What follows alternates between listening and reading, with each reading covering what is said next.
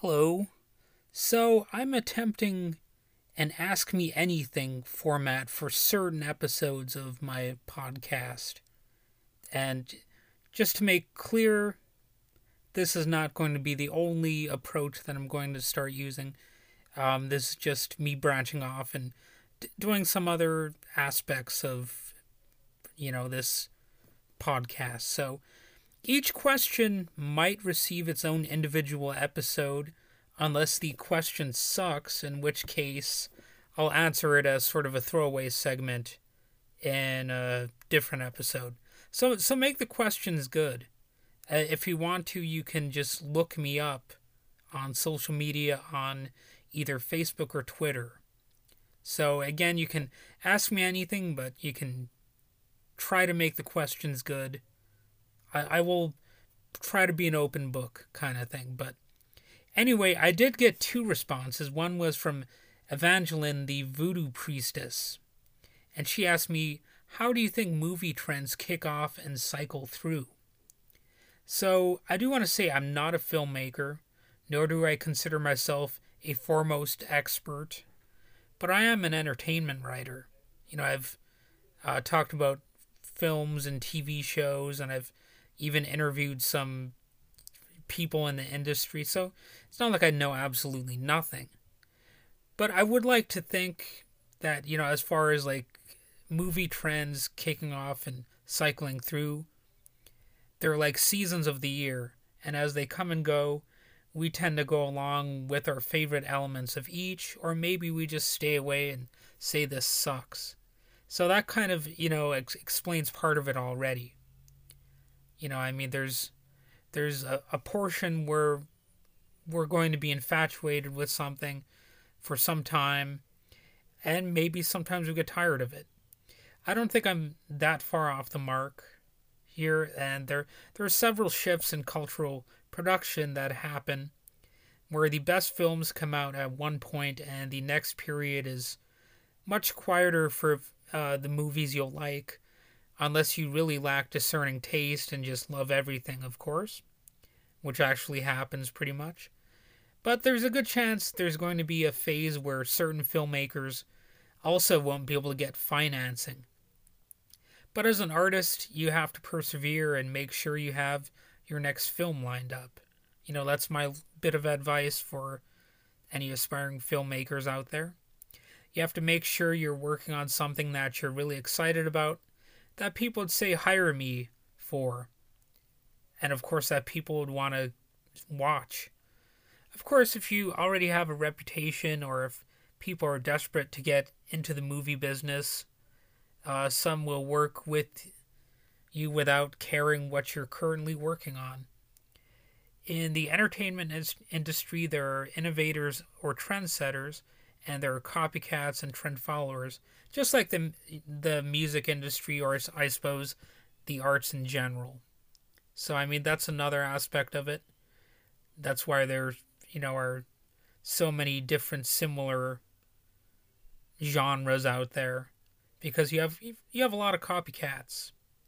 If you're prolific and you want to wear many different hats as a filmmaker, you'll probably have different scripts at different stages of development, and hopefully you won't just be following trends, which I think isn't quite healthy.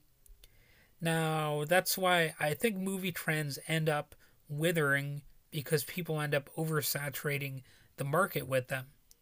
In my opinion, that's what happens to characters like Freddy Krueger, and I'm not intending to, disrespect Freddy Krueger, because he's actually probably my favorite slasher villain.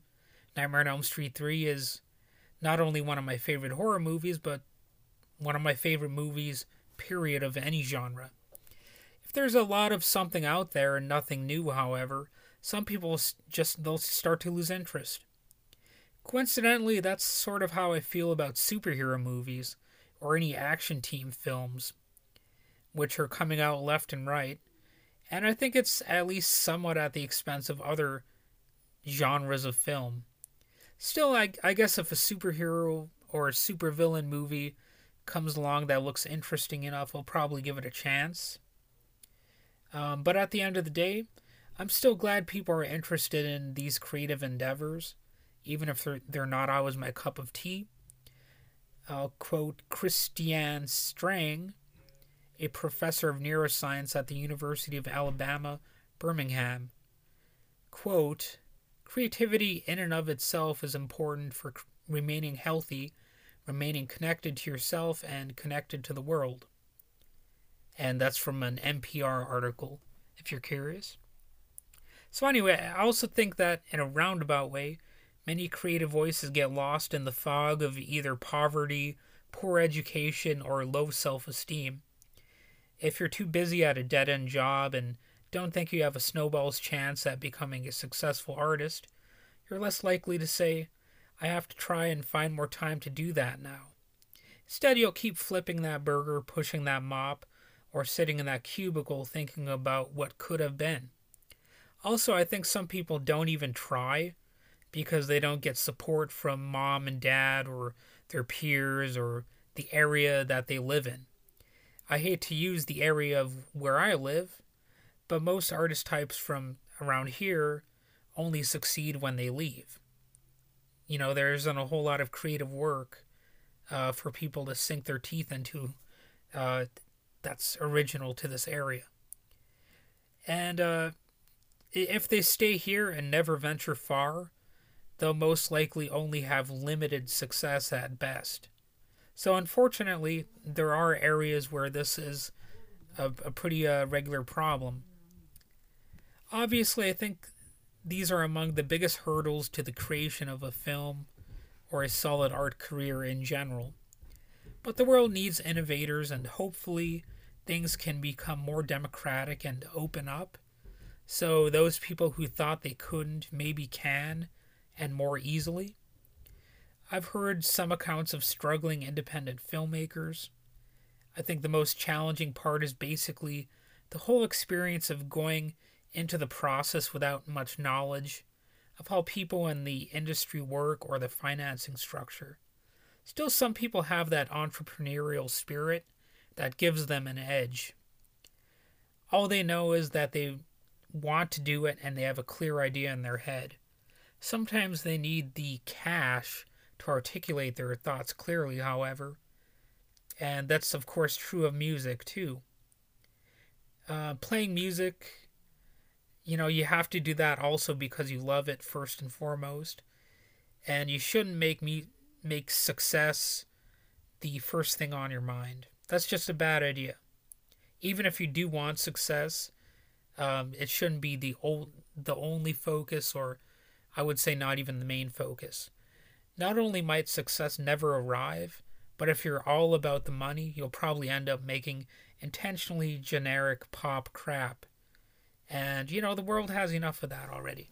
So anyway, that's basically what I have to say about that. Hopefully I did a pretty good job answering this person's question. So, like I said, you can look my name up on social media, on Twitter or Facebook, if you've got a question that you want me to answer. So, have a good day.